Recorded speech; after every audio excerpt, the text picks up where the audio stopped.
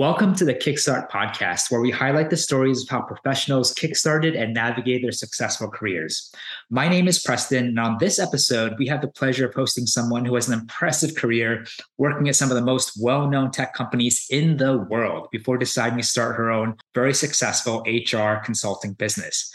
Marie, thank you so much for being on the show. Hi, Preston. Good to see you. How are you doing? So good to see you too. Doing really well. Very hot, very humid here in DC. What about yourself? Same here. Crazy warm. Can't wait for summer to be over. Yes, knock on wood, fingers crossed. But Marie, thank you so much for being on the show. For those that might be unfamiliar with who you are and your background, would you just mind sharing maybe a quick overview of your career so far or just high level? Sure. So I'm Marie. I'm originally from Germany. I'm also half French because my mother is French. I'm currently an HR consultant. I'm self-employed and I've been doing this type of job for the past 3 years.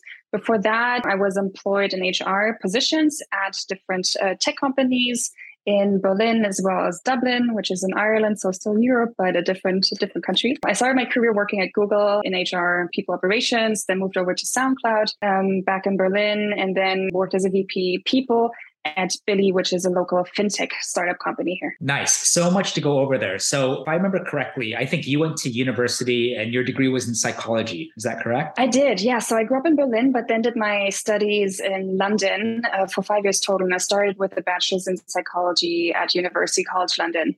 Nice. Now, your first job, I believe you said it was Google. It was in the people HR capacity. So a lot of people can see the connection between maybe psychology and then working in HR and people. Is that something you always want to do? Like, how did you get into Google? What was the interview process like? And why did you choose a position within the people capacity? Yeah, really good question. So obviously it's kind of obvious to think you do psychology to then, do HR at some point later, especially because I did a master's in management after. So the combination of it kind of seems obvious. It wasn't really what I planned out to do. When I started psychology, I was really just interested in the subject matter. And then as my career or life progressed, eventually, I guess I just always had an interest in HR. I didn't know 100% what it was about. And when I was looking for my first job after uni, I was looking through different job descriptions, and I had a friend that was already working at Google reach out, rave about how great working there was. So I had a look at their open positions and found a people operations role that kind of just grabbed my interest. It was a good combination of, people topics, but also a structured kind of process focused approach. So I decided to apply, and actually he referred me, so that usually makes it a little bit easier for anyone out there looking for new roles. Try to find people who might be working there. Most companies have referral bonuses, so that's an easy way to maybe get a little bit higher on that application pile. Application process was actually pretty straightforward. I can't remember exactly how many steps there were, but it usually starts with a screening call with a recruiter. Then you get to meet maybe your direct manager or the person that would be your direct manager in the future. You get to meet the rest of the team, maybe do a couple of case studies. I got to also meet them on site, which was great to get an impression of Dublin, really. First of all, because I'd never been, and the rest of the team on the premises. And that was it. I moved over January 2013, so quite a while ago at this point. Wow, I'm really, really glad that you brought up the whole referral. I think that is the easiest way to get jobs today. So if you know people who are working at companies that you would like to work, definitely hit them up. Even if you think they don't remember you or it's from 5 companies ago, please, if you're listening to this and you're on the job market, I think what Marie shared is completely priceless. Rather than just cold applying or going through, even a recruiter like myself, the easiest way is to have someone personally vouch for you. It's the easiest way to get fast tracked. So it's really cool that you did that at a company like Google. Now, how long was the interview process? Because I know a bunch of people who came and went to Google. I've heard a lot of stories where the interview process were super fast, but majority of them were like, it's actually quite long. So do you remember how long it was? Yeah, so definitely not days. I would say probably in between like a couple of weeks to maybe a month total. And then I remember after that, they wanted to move really fast. So initially they wanted me to move over before the end of the year, which would have kind of like clashed with Christmas and everything. I managed to convince them to let me start in January only, which was kind of a hard compromise for them to make, but it just worked out better with schedules and everything. But overall, I think it was a pretty tight recruiting experience. Obviously, you also want to take a little bit of time for yourself to, consider whether it's actually the right fit for you, make sure you have all your open questions answered, but overall it wasn't a drag at all. Wow. Do you remember like how many different stages there were on average? I would say probably, let me see. So it's definitely a recruiting screening call with a recruiter. Hmm. Definitely first call with my future manager, and then chats with, I would say, 2 to 4 different people in the team. Now, some of them might have happened all on the same day, probably more back to back. So maybe there would have been like 3 to 5 stages, including background checks. You're sending all your university documentation, all that stuff over. But Hmm. overall, it was pretty smooth. I mean, I wouldn't expect anything less from a huge recruiting machine like Google, but I definitely felt well taken care of. Wow, it sounds like you had probably one of the best and fastest processes, people that I personally know. That's really impressive. So you're from Berlin, you went to university in London, and then you applied to a Mhm. job in Dublin. Did you ever apply or did you look for jobs in Germany or UK as well? Or was like somehow Dublin on your plan to for the countries that you Not want to move to? really. No, so I was like most people, graduating in London, and not that visa was an issue or anything, right? Because it was a European, or at least back in the day, you could stay as long as you want. But I was looking for different types of roles, and also in different countries, but not particularly with Ireland. Also, Ireland is kind of where most people in the big tech companies, when they start their careers, start. You have a lot of Mm. graduate positions, so that's kind of where a lot of the recent graduates that work for Google land, a lot of them actually sit there. So funnily enough, actually, once I started there, I bumped into so many people from my exchange semester abroad and all that stuff. So it's a bit of a gathering pool for recent graduates. Oh, wow. So coming into a big company, you already, I guess, in a positive surprise kind of way, you're like, wow, I actually know people here. So Definitely, it kind of yeah. gets through the awkwardness of joining a new company very, very quickly. That's really cool. I had no idea that a lot of the graduate programs in UK and Europe actually start in Dublin. So Yeah. you start there at people ops. And then, so what was kind of like your day to day like? Like, what was your scope there? So also to clarify, at Google, at least back in the day, people operations was the term they gave for the whole HR department. Whereas nowadays, actually, people operations is more commonly used for a certain department within HR. So that's actually also where I was sitting. So I was kind of like people operations within the people operations department at Google. Well, our scope really was international within Europe, Middle East, and Africa. So in total, back in the day, it was 36 countries that we would look after in terms of supporting local employees, local HR business partners with their requests. So this might be basic, policy questions that need answering, documentation that needs to be produced, running payroll for all these countries.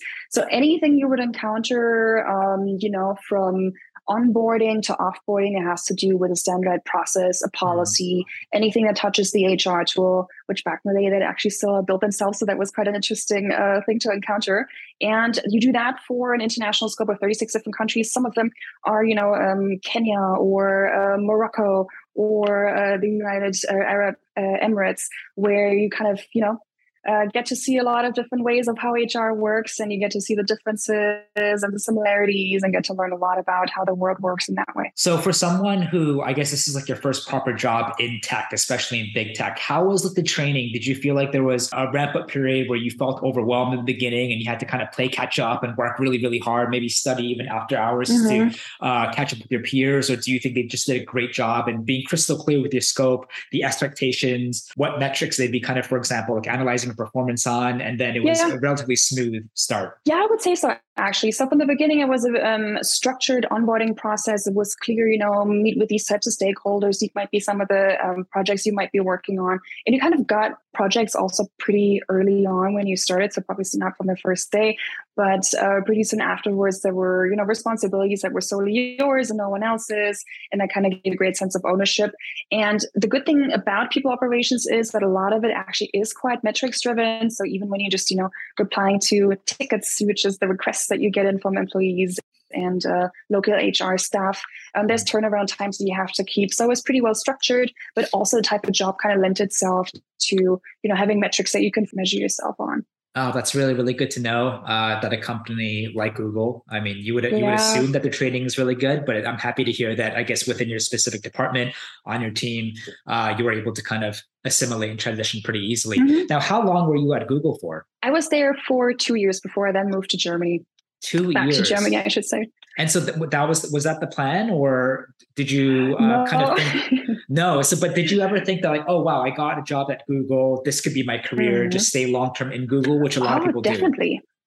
Yeah, and So, most people do. And then Here's an interesting thing with Dublin, what I was mentioning before, where you kind of see with a location like Dublin, maybe again it's different now, but at least when I was there, this was the case. Since this is kind of like the starting ground for everyone, or a lot of people who are just done with their studies, but not necessarily the country of choice, because Ireland is lovely and you'll meet the nicest people you've ever met. But the weather, for example, actually for many people is a tricky thing to handle with. So I always say I went from bad weather in London, the UK, to even worse weather in Ireland.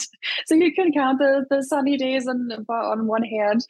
Even though I get my worst sunburn ever in Ireland as well, you wouldn't believe. But no, so what a lot of people do actually is they try to kind of, transfer within Google. I actually got the opportunity to transfer over to the Sydney office, which unfortunately I wasn't able to do at the end of the day. There was a bit of a clash, and it was just like the cost of moving over and, the salary they were able to give me because I was still quite junior and just living on the whole other side of the globe. So yes, looking internally is definitely a great opportunity. Also for anyone out there listening, even if you're not working at Google or in a super large company, one of the easiest ways to improve your career actually is to do parallel moves. Look for other positions within the same company, whether it's the same department, different team, or a whole different department. There's a lot of opportunities there you can leverage. And internally, recruiters would usually, never refrain from accepting an internal application because that's some of the easiest hires you can make. I was definitely looking for internal opportunities elsewhere in other locations as well. Nothing really came up too much because, Dublin being the hub and most of the HR operations sitting there kind of limits it a little bit to that. So then I opened up the scope a little bit, looked back into maybe moving back to London. And ultimately I landed on Berlin, which is ironic, and never thought I would ever move back to my hometown of Berlin. Because let me tell you, back when I was growing up here, it wasn't quite the startup hub that it is now. And it wasn't quite as international. So me being half French, I always felt exotic in a way, which is laughable at this point, looking at, how the population has developed. But being abroad for so many years, I'd always heard people tell me about stuff that was going on in my hometown at this point I'd never seen or heard of really. So I looked into it, discovered, hey, there's actually a few cool companies in Germany, applied, and then that worked out. So I was on my way back to my home city. So the weather was bad enough that you'd rather leave Dublin, you'd rather leave Google, go back to Germany, take a gamble on a smaller company. Was it really that? I'm sure there are other factors that played into your decision making, but was it really that 2 years is enough? I cannot stay a week, a day longer in this city, in this country. I need to get out. Was it kind of like that for you? A little bit. I'm not trying to be too dramatic or, exaggerate, but to be honest, there's quite a few people who actually felt that way. Because let me tell you, even, there's this thing of like you can get all 4 seasons in a day. And it is true. Also, it's not necessarily a cheap city. I remember I was paying kind of similar costs to when I was living in London. And no offense, Dublin, but in no way does Dublin compare to what London has to offer. And to be honest, after living in cold, rainy, kind of like 15 to max 25 degrees Celsius temperature for 7 to 8 years, I had barely any shorts, dresses, skirts, or short sleeve clothes left when I moved back to Berlin. And kind of, similar to you, like, when you grow up in a city like Berlin or New York, like you did, where you have seasons, that's just something you miss and that's in your DNA. So I'm happy to have that back. Well, Maria, I'm just sitting here chuckling, and let me remind you, you might have forgotten, but I actually went to uni in Edinburgh, Scotland, which I believe is a little bit more north than Dublin. And I just remember, was that like? What was that like? If you like the sun, you will be absolutely miserable. Yeah, the funny thing is, like wherever you live, you adapt very quickly, right? I remember flying from New York to Edinburgh, Scotland in September. From September all the way till summer, it was windy, rain, and dark almost every single day.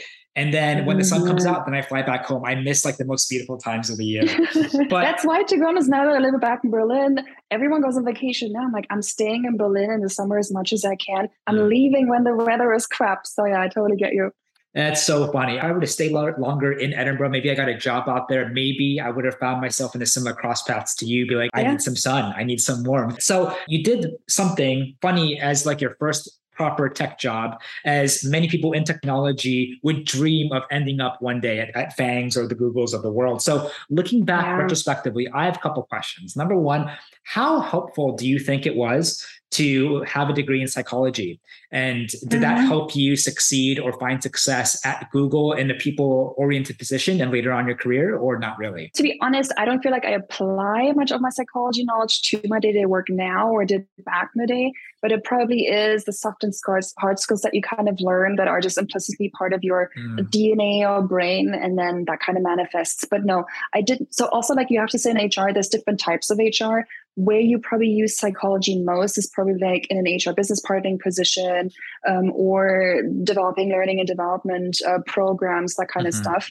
But definitely one way or another, it will have helped me. And I think definitely also for application purposes, since it's related to the field, I would say it probably helped. I wouldn't be able to say for sure, but it definitely didn't hurt, I don't think.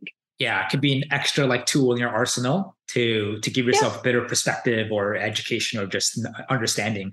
Gotcha. And now also retrospectively, looking at your time at Google, if you could have done things differently, and we're going to talk about those a little bit later, because I understand after Google, you joined a couple smaller companies. If you went back in time, did you think that you made the right choice, or would you have rather, worked at a company like SoundCloud or Billy before you ended up at Google? Yeah, it's interesting because what I did, and I realized that once I started my own business, is kind of worked well for me because I started at a big company, super international, huge amount of employees, and then I kept going smaller and smaller. So back when I was in Dublin, I think the local employee count was 3,000. Globally was 20,000, if I'm not mistaken. Maybe that's just a meter. Maybe it was already 40. It's definitely higher now. SoundCloud back when I joined was 250 employees. When I left, it was 500. Billy, which is a fintech that I joined after that, was 26 employees when I joined and was 80 when I left.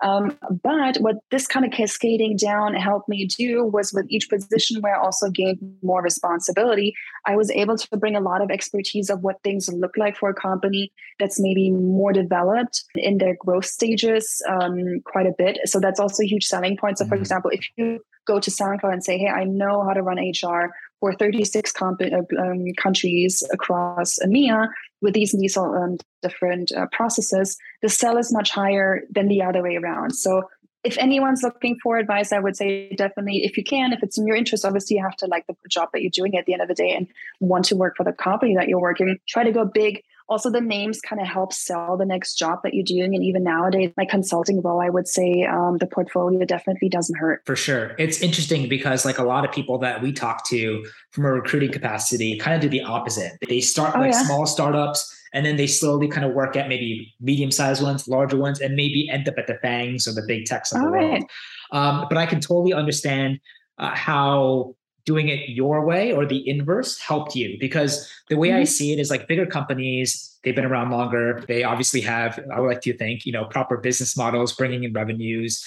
But most importantly, they have a lot more thought and time into creating systems and processes. So like a lot of things like training, you typically find more robust training at bigger companies. Even like understanding with scope and the systems and tools that you use, right? It's time and tested throughout the years. And so a lot of smaller companies, it's a lot more chaotic, unless like you like that, working in very unclear kind of environment every single day without systems and processes. That could be for you. But I understand that you're able to successfully leverage what you've learned from a big company and then how you find a position in a smaller one, and now, creating, essentially giving you like an amazing foundation to like leverage when you decide to pivot to work for yourself. Yeah.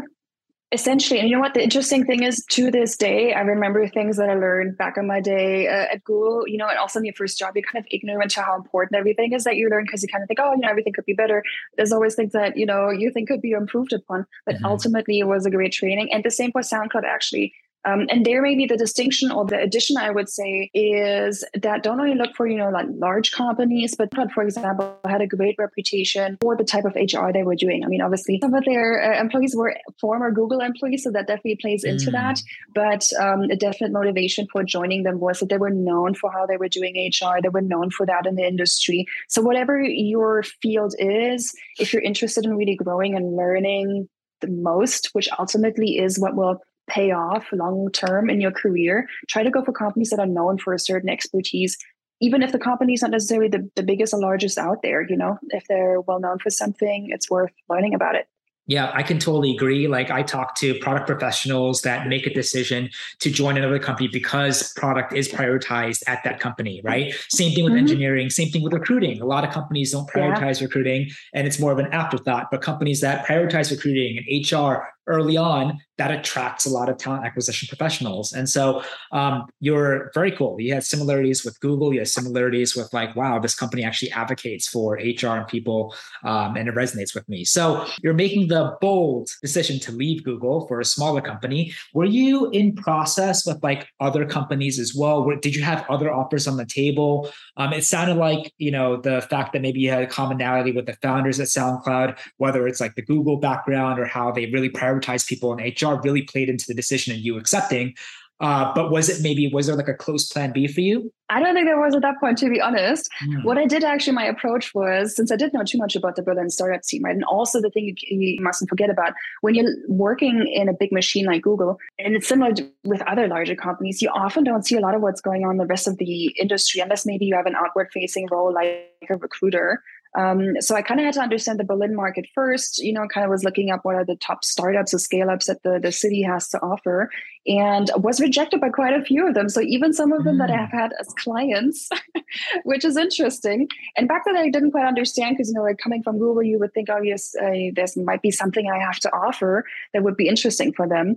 And then ultimately with Google, I initially applied for a role that was probably way too senior for me. And luckily enough, the head of HR got back to me saying, hey, your profile actually looks really good for a role that we're opening up in a couple of weeks. Would you be interested in that? So once it popped up, I applied. And so I kind of had, that kind of initial foot in the door through that interaction. I think afterwards, things kind of just fell into place. But no, I didn't really have too many other offers in the back pocket. It was mostly, do I stay at Google? Do I take this offer? And that's what the negotiation was based on as well. Interesting.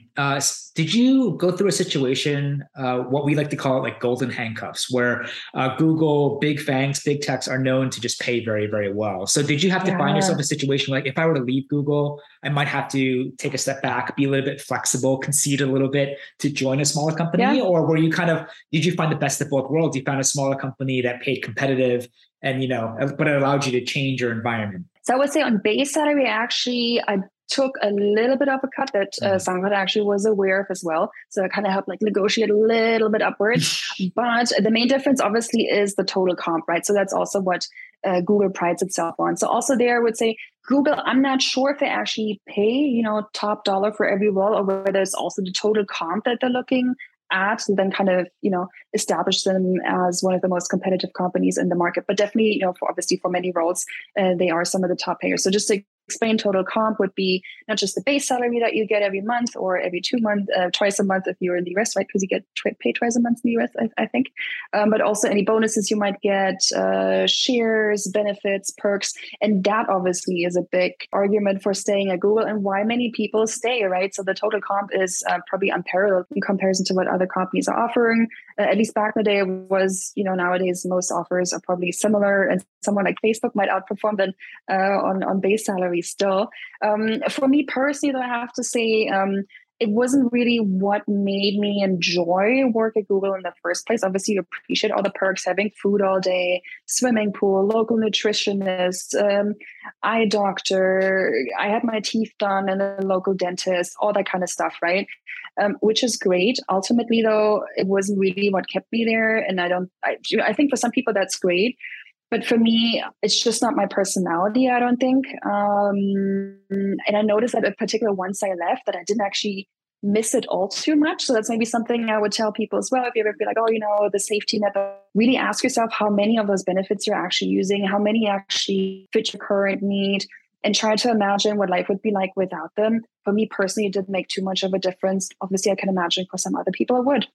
That's a great point. I think if money is not a number one motivator, then that would certainly make things easier if you were to leave big tech. But if money is like a top one, top two, best thing is to stay at Google, or at least apply to maybe Apple, Netflix, Facebook, just go back and forth. And that, sure. A lot of people are in that situation, especially with, for example, like Meta, for instance, where they may or may not agree with like what the business is doing, but they're getting paid so well, like I can't go anywhere else.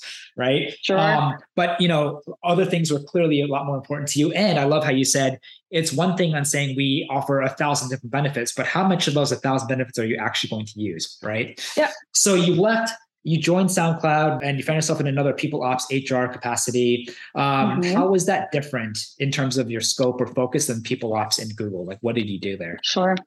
So interestingly enough, and this was a great learning and great next step for me actually after Google, because the company was smaller. So it was 250 employees when I joined, 500 when I left, as I said. And the team itself was, I think, 2, 3, maybe 4 people with coordinators who were more in supporting functions. But when I left, it was maybe 5.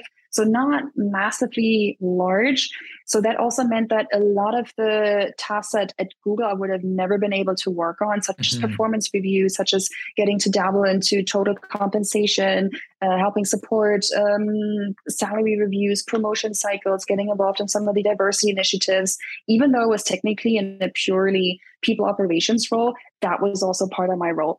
And actually, I was already at Google being able to do a project on compensation here and there. So that's also something I would tell people, when you realize how many learning opportunities you have, maybe also at smaller companies, take full advantage of them, volunteer to, lead or support a particular project, even if it's not necessarily within the scope of your field. It benefits me in my job now because I was able to look into so many different topics and widen the scope. For example, in the role like I was doing at SoundCloud, that it still benefits me today because I can kind of position myself more as a generalist rather than a specialist, and it really helps my business. Were there aspects that you had exposure to for the first time at SoundCloud where you're like, wow, this is a part of people ops, or this is part of HR? Maybe you found your new passion. Was your experience at Google, was that kind of a monumental experience for you where it's cemented like, yes, this is what I want to do with my career? Or was it after maybe you taste a little bit more of like working at smaller companies like Billy and SoundCloud, where you had exposure, you had multiple hats, and like, wow, this is the field overall underneath the people ops or people umbrella, HR umbrella that I'm really, really passionate about? It's interesting because like maybe many people in the earlier stages of their careers, I was never quite sure HR actually was my thing. I remember starting it, and obviously a lot of the things that you do when you start out are a lot of like admin things, manual work, that kind of stuff. When you come from a 2 years master's in international management, where all you did was research and theory of even topics like accounting, I'm sure you remember, then you get to like, really hands-on roles. So for a long time, I kind of felt maybe not challenged enough, etc. So obviously, as the scope expands, as you get to dabble into many different fields and topics, beyond what the initial scope was, the more interesting it gets, and you stay interested. And it was really mostly once I started being self-employed that I really got to enjoy what it means to work in HR.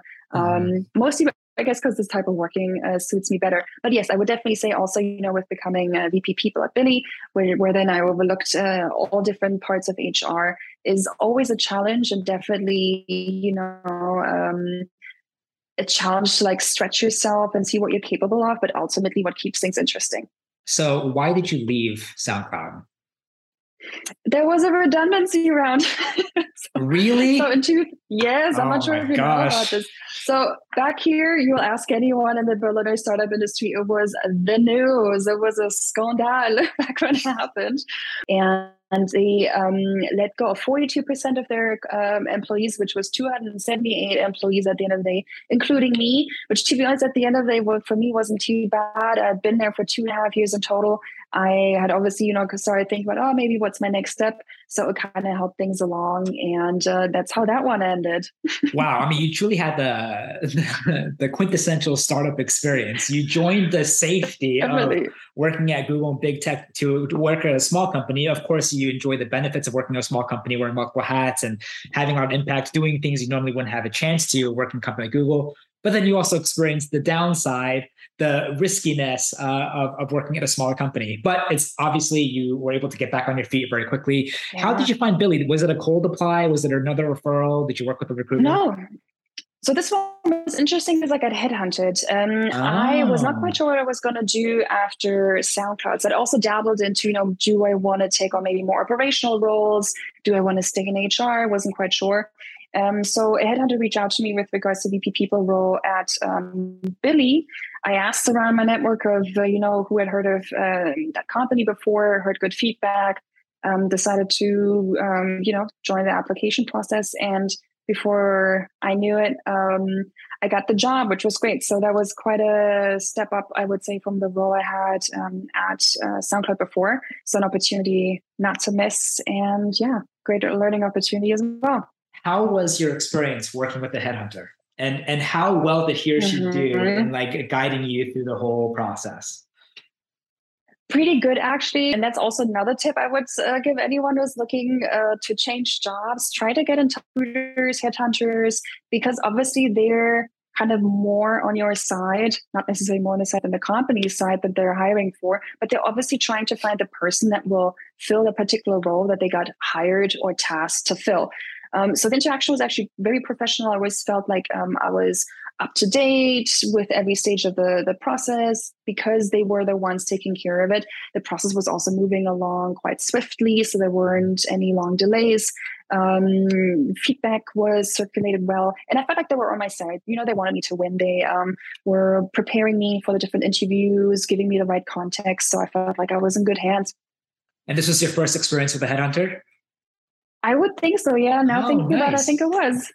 I'm really, really happy that your first experience was a positive one. Unfortunately, a lot of people's first experience with headhunters are super negative and just turn them off and they just get burned. But would you, now moving forward, if you're hypothetically get a job again, you've experienced, I think nothing beats like a referral, but aside from referrals, like, would you be happy to work with headhunters again in the future? Like, it sounded like you had a good definitely. Even in my job now, right? So a lot of my colleagues, so to speak, other HR freelancers are usually more in the recruiting space. So I've got to cherish these types of, headhunters, freelance recruiters a lot. They do a great job and ultimately are what keeps the economy running at the speed that it is, right? And also my job now, freelancing projects are usually or sometimes communicated through agencies. So it's definitely a good model that serves both sides. If someone else, can make a living off it, even better. Well, I appreciate the kind words to the recruiting community, Marie. Why did you leave Billy? And then what was the catalyst to you starting to like work for yourself? And how did you feel at that point? Like, were you scared? Were you nervous? Or did you actually plan ahead? I guess I always thought that maybe one day I'd do my own thing, but I thought it was going to be way in the future. When I was at Billy, I really enjoyed the role. I got to build HR from scratch, and I think leave it in a really good place. So we got a lot of stuff done in the year and 3 months that I was there. I then got approached by another scale up in Berlin, as you do, right? You always get approached for different roles. And it sounded interesting, but I wasn't necessarily interested in going for another permanent employment. And I'd kind of teased the idea of, hey, if I was to be a freelancer or a consultant, this is something that you'd be interested in doing as a project. And surprisingly, they were interested. So I thought, okay, I kind of played with the idea and kind of ideated and had like a little bit of a vision of maybe I'll do HR in a freelance basis at some point. And now all of a sudden there was this concrete feedback that was positive, and everything that kind of seemed impossible before now seemed like a potential opportunity. So I made the tough decision of, talking to my boss and like, hey, this opportunity has come up, and got his full support and was lucky enough to, make the switch over. But yes, definitely scared, like every freelancer is when they're first starting out, a self-employed person. So that's why I also think it's important when you are in that position, people are asking for advice, give the advice. It was one of the best things that helped me get things off the ground, talking to other freelancers, even if they weren't working in my field, to just get an understanding, because it's hard to imagine what your life and, even financials and stuff can look like. So reach out there, get the feedback, have people help you. And Wow. I did. So from Billy to you freelancing, there was no significant time gap, from my understanding. Is that right? No, it was direct like handover, which was quite a bit of a challenge, but it was fun. And then I didn't have a break for a really long time. And especially at the beginning, maybe it was similar for you when you're first starting out, you want to give it your all. So you kind of run the risk of burning out a little bit here and there, but it was so much fun. I don't regret it at all. Wow. And I think this is key for people who ultimately want to work for themselves. There are a lot of ways you can work for yourself. Either you can just cold turkey it, stop everything, save a lot of savings and then just go for it, or you can dip your feet in. And I think freelancing, hourly contracting on the side is the perfect way to kind of have a little exposure, to get that taste. And then, if you have a good experience, then perhaps it'll give you more confidence to kind of really continue doing that. What you had to do for this company was crystal clear, right? Like you knew how you could help, or how you could provide value. And then in turn, like, did they pay you like hourly? Is that kind of how it worked? Yeah, pretty much. So my kind of role, usually there's an hourly rate that you fix, or it's a daily rate, and ultimately you break it down by the hour. You can also charge by project. I would kind of say that's a little bit risky unless you're exactly sure what the different parameters are that are going to influence the timeline and scope of your project, because you might just kind of charge too little and it takes way longer and you're still stuck on that package price. So hourly rate is definitely what you go on. And yes, I did know what the scope was. You kind of try to have a clear idea of what you're going to do, what is asked of you, but you also want to be transparent what you're capable of doing, so both sides feel comfortable. And in this case, because this was originally a permanent role they were looking to fill, that they then converted to me coming in as a freelancer. That's another great trick, actually, to try to find projects. Look at positions that are advertised. Most companies are struggling to find the right profiles. If you are it, then why wouldn't they have you start the next day rather than waiting for someone's notice period to be over? At least that's the case in Germany or Europe. We have at least from a freelancer perspective, the advantage of there being long notice periods. So sometimes people have to stay within company for another 3 months before they're able to leave. So someone like a freelancer who is able to start tomorrow is obviously a great advantage. So they can get work going immediately. Yeah, super smart. What did you exactly do for your first client? Just high level, like what did you help them with?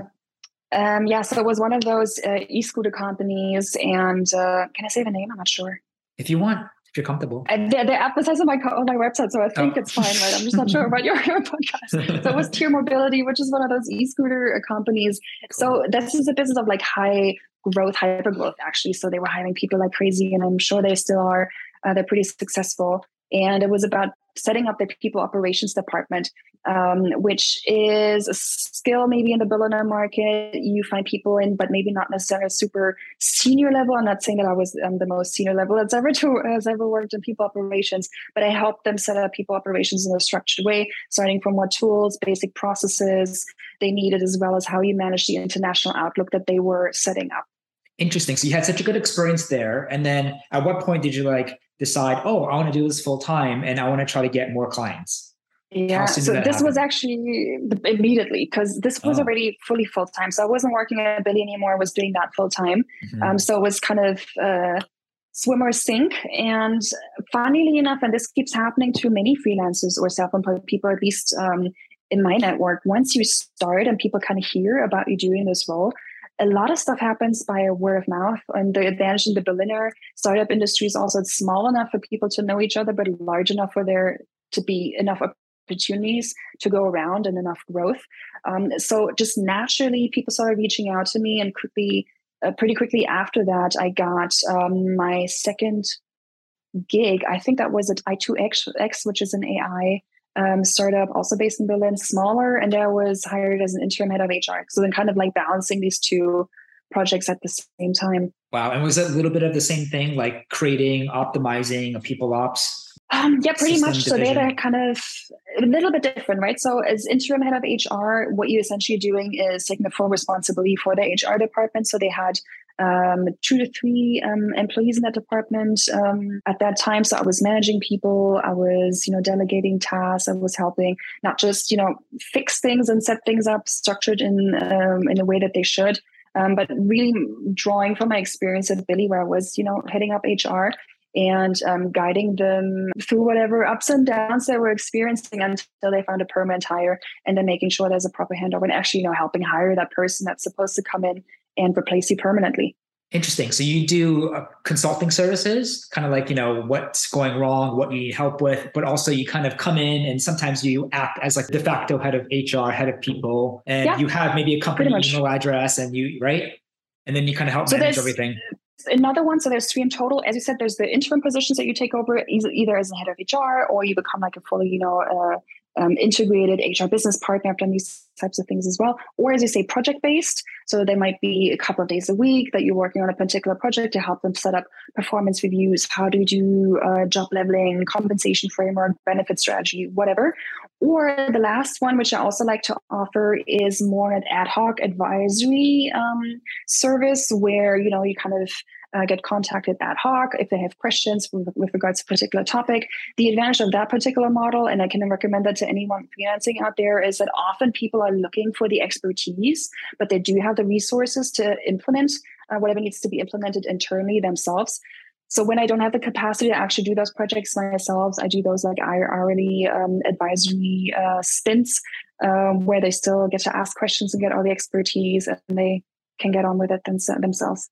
Wow. So you offer a lot of different services to companies. Are there any of those that you prefer? So I have to admit, interim head of HR is not my favorite, like most people, to be honest, right? Because it's quite a lot. It's not to say that I don't like the role or I don't like, managing teams and interacting on a more, closer basis, but you are really ingrained in a company, right? So you're back to internal politics, you're back to daily stuff that comes up that's maybe not that important. So your scope really widens. You're way more tied into all sorts of meetings that they have internally, whether it's that you should attend the all hands, you have daily stand-ups, all of that. So just in terms of the complexity, the load, the energy that it takes, interim roles are more intense. I personally prefer more project work. I would say that's also where my strengths lie. And of course, giving advice here and there is also quite fun because, ultimately a couple of hours is a little bit of money on top, but it's really fun to be able to help people. Yeah, being in acting or being truly integrated in a company can be all consuming. Yeah, so I think, it happens actually quite a lot. Either, current clients would ask me like, hey, like, can you just join our team and be like the head of recruiting or just, lead the recruiting initiative. And early on, I would say in my career, that was a lot more attractive than it is now. Like now we work with a lot of different clients simultaneously. And I know now from experience, like that sucks up so much of your time. And if you do that, then you can't continue to provide like the same value to all the other clients who depend on you as well. Right. And kind of like you, I prefer like working with a lot of different clients at the same time. Where it makes the most sense is, again, either like high level advisory, strategic. I do that with the founders on the side, but that takes up a lot of time, but not as much time as like, you're the head of HR in a company with all that drama and all that stuff that follows, right? The drama, right? the drama is real in a workforce or in a workplace. So how do you market yourself? How do you get the word out? It seems like, again, I think all the best things you could do in terms of like how you got into Google and how you got into smaller companies. And even now, like how you were able to very plainly, I can say it plainly, like very smooth transition to working for yourself, which would be a goal for a lot of people. And then when you're working for yourself, how do you get more business? And again, I think the easiest way is to leverage your network. And I think for those that are listening, you clearly spent enough time throughout your career taking your network seriously, cultivating, building really strong relationships. And a lot of that comes from just doing really, really good work, compounding over time. It might sound easy for you just to go, I can reach out to my network, but a lot of that was able to just simply materialize from the great work that you've done throughout all the jobs prior. Yeah, you're probably right. And I would say, yes, that your network and community is definitely what keeps this business alive. And I think the good attitude you have is to constantly remind yourself you're a service provider. You're there in service of other people. You're there to help. That is my role. If I'm not helping, there's no Marie HR Consulting, because why would there be? So yes, definitely the connections you collect throughout your career, and then just generally being helpful. So for example, just reaching out to people. There's different HR Slack communities, at least in the Berliner or Germany, European space. Browsing those Slack channels, people are always asking questions, replying to them, seeing how we can be helpful. That definitely helped me get things off the ground in the very beginning, and also helped me secure some of the most lucrative projects I've had in my career thus far, because you might be able to help with a particular question, and it turns out, actually, this is a larger issue or project that they're looking to tackle, and then it's an easy and hey, I got some capacity at the moment. I've done this type of job before. If they have the budget and you can find an agreement on that, then there's nothing in the way of getting that going. Similar to you're seeing open positions, being helpful to saying, hey, I could tackle this problem for you now, or even just being helpful in general, even if it doesn't serve you immediately, like reposting open positions that others contacted you for, that they were actually looking for a permanent hire for, reposting it on your LinkedIn network. People remember the small, nice things you do. And that's the main thing I think I'm benefiting from at this point. It's also what keeps it fun, right? I'm not sure about you, but I love coming back from vacation, kind of feeling like, oh, there's a community waiting for me. There's something I can bring to the world, even if it's just small. And usually you get it back manifold.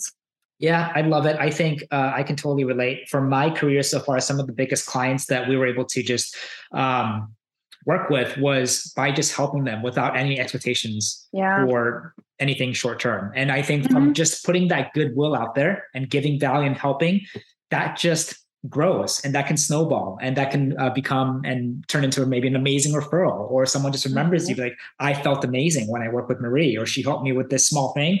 And then it turns into something awesome. What does a day-to-day look like for you? Like running your own HR consulting, what do you do? So because my office is in my apartment, the way to work isn't far.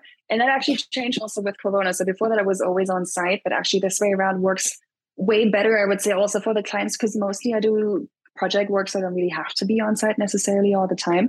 So I get up in the morning, the standard, shower, work out, eat whatever. And I get to my computer. I usually already have a plan of what I'm going to do for that day. So I already know the night before what I'll be working on. I've got my calendar organized. I know roughly when I'll eat. I know where my breaks are. I know what I need to get done by the end of the day, and usually also for the rest of the week. So that kind of helps get a lot of the clutter and the stress out of my brain. So I've gotten even better at self-management by being self-employed. And then I get working. There might be days that are blocked for, dedicated for meetings. So I understand you as working in recruiting, I'm sure your meetings way more than I am. With a lot of the work that I do, a lot of it is research. So kind of quiet work. That's what I like to call it. So I try to also lump my meetings maybe on certain days. So on other days, I don't have any meetings. So I can just do quiet work and get a lot of project work done. And then I'll do my day. I try to have a late lunch, so I don't get too tired early in the day. I have a break. I finish work, and then afterwards, I'm usually pretty knackered. Maybe I go for a walk, but I kind of reserve the full relaxing for the weekend. And so you try to shut off on the weekend. Is that right? Oh, yeah. Well, I try, but actually, good point. I love to work on Sundays. So any tip for anyone out there, it's a luxury you get with being self-employed, that you can kind of do what you want. Whereas in regular, well, not completely, right? So let's preface that. But in regular employment, you can't really work on a Sunday, I would suppose, or at least you can't really swap that for a Monday. I love working on Sunday because no one is online. No one is sending you any requests. The world is quiet because everyone else is out there having fun, and I can just kind of get my week prepared. So usually on Sunday, latest in the afternoon, evening, I do at least a little bit of work, and I just kind of like to be ahead of my game and the deadlines. So that's what I like to do. Yeah, the weekend mornings are like the perfect time where it's like quiet and peaceful, where if you want to do something in the week and you just didn't get to it, that's the perfect time. Or you want to get ahead for the next week, that's the perfect time. Just a couple hours can make a huge difference. A couple hours every weekend for a whole month, that's like another 10, 20 hours that you added to your work and to your goals. And so I can totally relate. You're working from home. So what is the future for you and your consulting? How do you have a team or is it just mainly you right now? Yeah, good point. So I do actually have a couple of positions advertised. I haven't hired anyone for them yet. You might need a recruiter to help you, Marie. So the ones I currently have advertised, like an HR consultant, someone to support me, or someone to do like content marketing for me, that kind of stuff. But so far I'm doing everything by myself. And I kind of am still looking a way to scale my business. In recruiting, it's pretty obvious, right? Because it's a bit of a scaling game, right? You add to it, it's managing volume, it's working on processes. The type of work I do usually, and I've kind of tried to figure out how I can outsource some of it. Obviously, I've got an accountant doing those things for me, but most of the actual HR work that I do is research, is working on my expertise, is kind of almost faster if I do it all myself. So far, I haven't really found the most effective way of hiring people for my team for the type of work that I do. Maybe you have ideas for me of how I can actually switch that around. But I also don't mind it, to be honest. I love working on my own and having that full autonomy and freedom, and not having the responsibility of having to manage someone else. And I would definitely think it's fun, but the interactions I have with the clients that I have and being able to mentor people there and have those interactions there kind of works for me too. Yeah.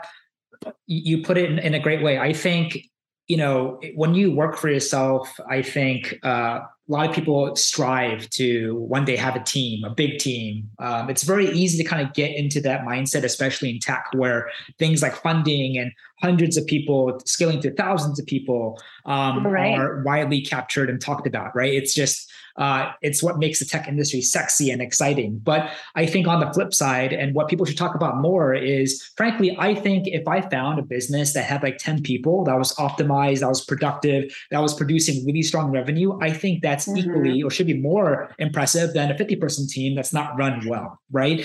And so, but going a step further, I think there's nothing wrong. I think if you work for yourself, that can mean so many things for so many people. For some, it means maybe they want to be on a path to somehow hire people properly and scale out a team, 5, 10, 20 plus.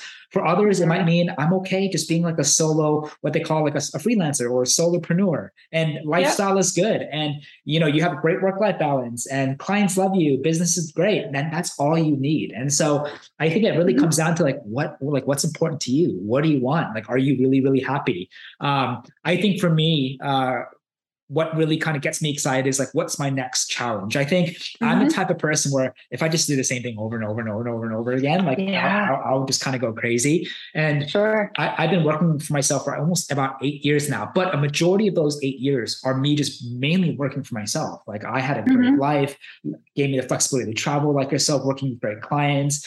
But now I'm like, wow, I've been doing this long enough. Like I can continue doing this for the next 50 years, or like, what's my next challenge or growth? And to me, that's what kind of keeps it like interesting. I don't know if it's the same with you, but so like for me, I'm now thinking about more seriously things like, how do I scale? How do I create better processes and systems? Or how do I diversify? Right. And so a lot of that can make it seem a lot more overwhelming on top of day-to-day tasks, but you know, I like to kind of see the positives, and it just makes me more exciting for me on the whole. What about yourself? Yeah, you're absolutely right. And it's interesting to hear that, because I don't have these conversations with other freelancers or, you know, self-employed people all too often. But yes, I feel exactly the same way. So what I've done from the beginning of being self-employed, every year before the year starts, similar with my private life, actually, there's a few, I guess not necessarily goals or anything, but just things that are important to me that I want to keep in mind when living my next year in that particular role or position, whatever that is, right? So for me, I've decided that I want to work on projects and with companies I'm excited about, you know, beyond great names to add to your portfolio or great money to be earned. Ultimately, I think what I'm building is kind of more qualitative rather than quantitative. It's, enjoying the type of work that you do. Because I think sometimes you get stuck in, when I'll hit, I don't know, that particular revenue number, when I'll have worked with that particular company, then I'll be satisfied. Or once I've hit, 10 people in my team or whatever that might be. And you might forget that what you're doing is actually what you're doing right now. So I've tried to focus really on the substance of what I do, enjoying working with the people that I work with. So being selective in the companies that I work with as well. And that's really paid off. So I've never been as happy and satisfied as I have been in my professional life as I have now. And that's a lot of, things for you to figure out, and takes time. And you won't know all these things when you first start out, but it's definitely worth investing in and really, searching yourself a little bit for what matters to you and trying. Yeah, I'm so happy to hear that. I think working for yourself is a privilege. It should not be taken for granted. And if you find yourself in that situation, you just have to constantly find ways to grow and challenge yourself. But I think, you found yourself in just an awesome situation where your great personality of giving and helping and just want to give the best to the people that you work with, the companies that you work with, just gave you a scenario where it gives you options. I think that's the most exciting thing, that you have options. You have the opportunity to make the decision on how you want to grow. And I think that is an absolute luxury that we should definitely not take for granted. I know we're almost up for time, but we'd love to hear just a couple more things if that's okay. So for someone in HR, in people, what are your thoughts on remote work? Do you think companies can successfully recruit, hire, cultivate, maintain a really robust, healthy culture with a fulfilled and satisfied workforce completely remote? Do you think that's only possible to do it only in the office? Do you think a hybrid is the best of both worlds? Or do you think remote is just a big thing of fluff that, it's trendy right now in 2022 and everyone should go back to the office? Interesting question. And I'm sure you have an even more informed opinion on that than I do, right? Because you're right at the heart of all of that. And you see what people want and, why they might take a particular offer and not when it comes to that kind of setup. I find it almost difficult to imagine what things were like before Corona, right? And I think obviously it's one of the saddest things we've seen happen to the world in the past a few years, but it's interesting to see how so much change and positive change and I guess innovation in that area took place for people. Obviously, many companies are moving back to being fully on site. For me personally, working remotely is amazing. It's improved my quality of life immensely. I see it with my friends and colleagues and people I get to work with as well. I would probably say having a bit of everything probably works best. There will be some people who, prefer being in the office, or at least having the freedom of being able to choose. Will probably be the best combination. But yes, there are challenges for companies. I personally, in my experience of working remotely, have not noticed any drop in quality. Actually, quite the opposite. I feel like I'm way more effective working at home. I noticed, a couple of times when you are going to offices, how longer things take, and it's a bit of a challenge for me to get used to that again. But what's your experience been like? What do people say in interviews? Is it kind of the main and new way to go? Yeah, so flexible remote working is easily a top 3, top 2, top 1 for a lot of people, especially in our industry. I think it also depends on what you do for work. I think if you have the type of work where you can do, like you said, like a lot more like quiet work, or like, heads down, where you can just, what to do, like engineering, I think remote is perfect. I think for other fields that historically required people-to-people interaction. So for me, like recruiting or like sales, a lot of people are trying to figure out, is it possible to actually manage a successful sales team completely remote? Because a lot of the trainings that sales teams or companies do to create a top sales team, a lot of them are in person. Like, I need to hear how you're doing on those calls, or it's just a lot more, like they just feed off each other's energy. So without that completely remote, is it possible? So I think that's like a really, really interesting conversation that I'm trying my best to kind of keep in tabs with. I think for recruiting, especially if you're a recruiter on the internal, it's completely possible 100% to have a successful career, fulfilling one 100% remote. I think recruiting on the agency side, and this is kind of what I alluded to speaking with earlier about sales, agency recruiting is more sales heavy. So for a lot of agency owners that I know that are looking to scale, it's just an ongoing debate. So it's very, very black and white. Surprisingly, some people are like, there's no way you can do this fully remote. And others are like, it's a possibility, but we haven't found an answer yet. For myself, I love remote 100%. Like you, like I'm working from my apartment right here. I do not miss the commute living in New York City from my apartment in Queens, taking that subway 40 minutes all the way into New York, sitting there, like nobody's happy. Nobody wants to be there, and doing that every day. And like at that time, like that was the accepted way to live in New York or any big city, right? Commuting to the office. But now I just cannot imagine going back to that at all. And also, I don't know about you, but I'm sick way less frequently now. Back in the day, just being in an open plan office with so many people. And I guess I don't have the greatest immune system out there, but I would catch every single cold, whether it's on public transport or in the office. Jesus. So I'm just glad for that aspect that I don't have to deal with that anymore, at least not to the extent I did back in the day. Yes. For health, it's been amazing. Like you, I hate getting sick too. And in tech, we're all about, being innovative workspaces and creating open workspaces. But the downside of that is it's the worst environment to get sick in, right? Because if someone has one thing, the whole company just gets hit.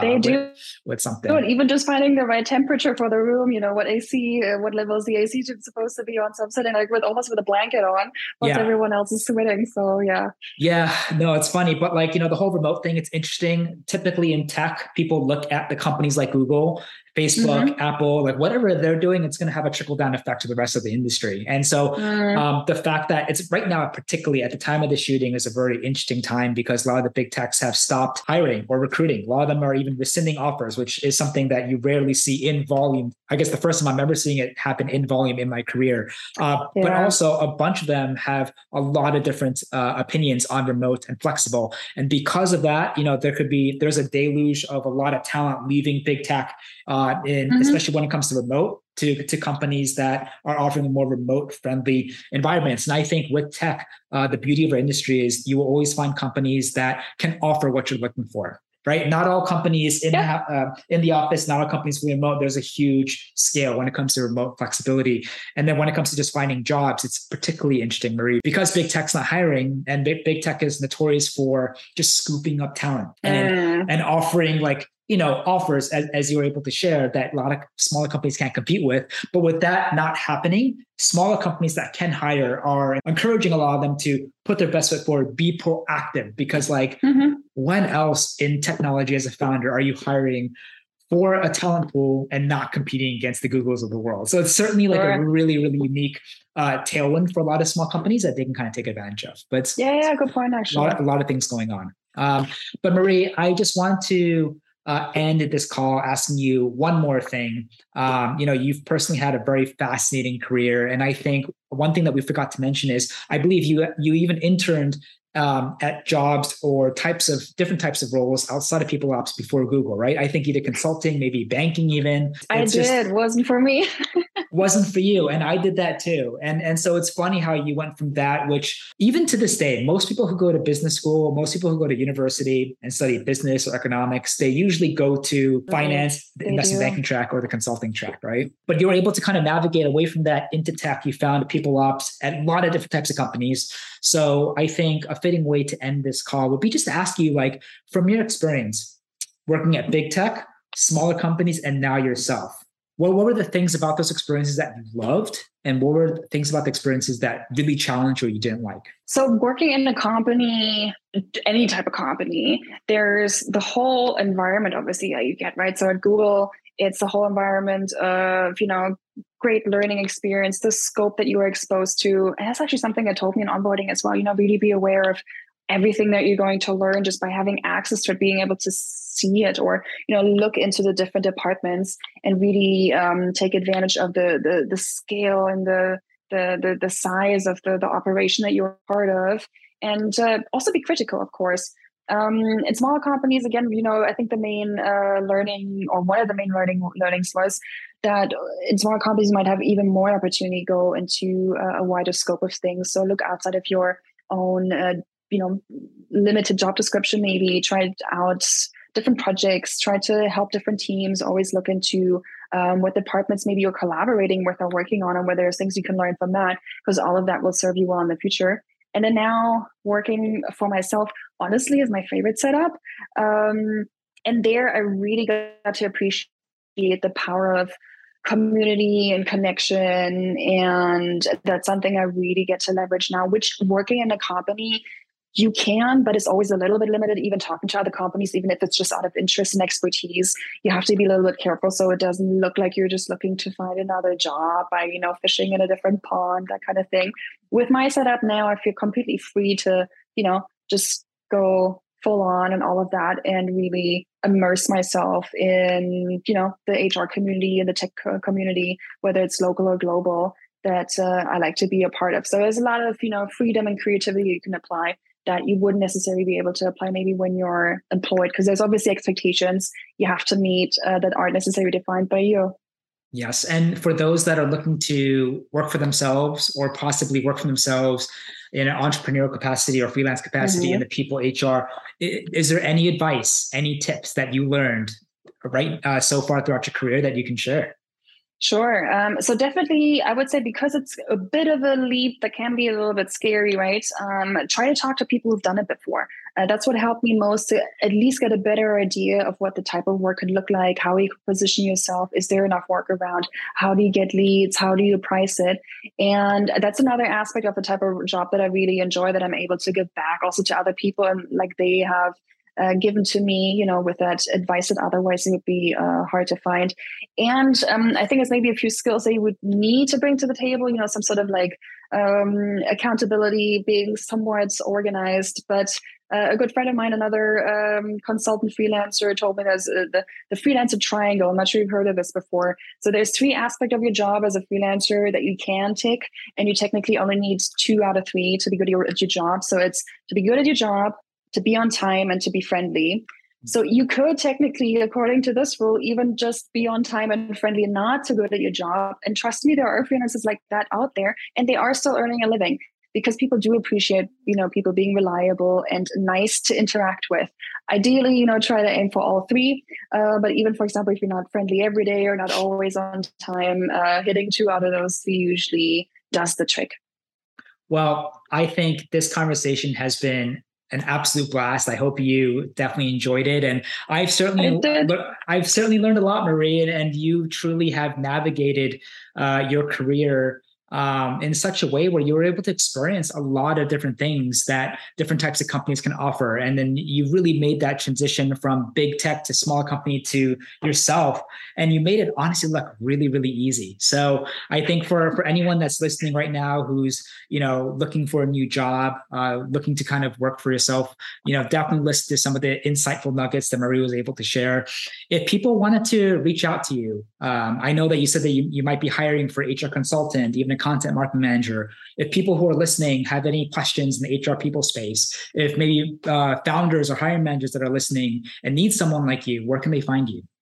Sure. So you can always find me on my LinkedIn profile. It's Marie Richter. You can also find my website, marierichterhr.com. You can also email me at marie@marierichterhr.com. And if you can't find me, reach out to Preston. He can direct you towards me. I will promise I will help you as much as I can. But I would say of all the things that I've learned today, Marie, I would say biggest takeaway, if someone wants to follow your footsteps and find success that you are, is just be friendly, do a good job, and try your best to be on time. Often that's enough. You'd be surprised. Well, thank you so much again. Don't want to take up too much time of your day, Marie, but I wish nothing but the best. Wish tremendous success for you in your consulting practice. It'll be really exciting to see what you guys do throughout the year, how you decide to scale and what that scaling looks like. And we'll do my best, whatever I can, to keep in touch. And if there's any way I can help, please reach out to me. And of course, I will utilize my network and try to see if we can find you some good folks too. Thanks. And same here, of course. Let me know, how I can help out. And, you always have me as a direct contact.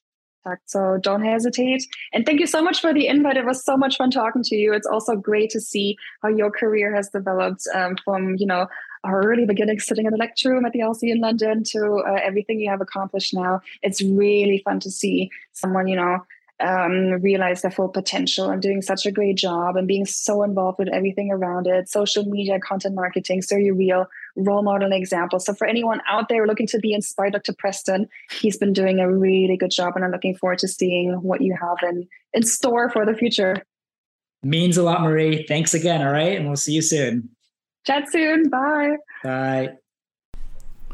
Thank you so much for listening. Make sure you subscribe for other great stories that are coming up. If you need any help with hiring, know of anyone who's looking for a job, or would like to be a guest on this podcast, please feel free to reach out to us at www.kickstartfinder.com. Really, really appreciate it, and we'll see you on the next one.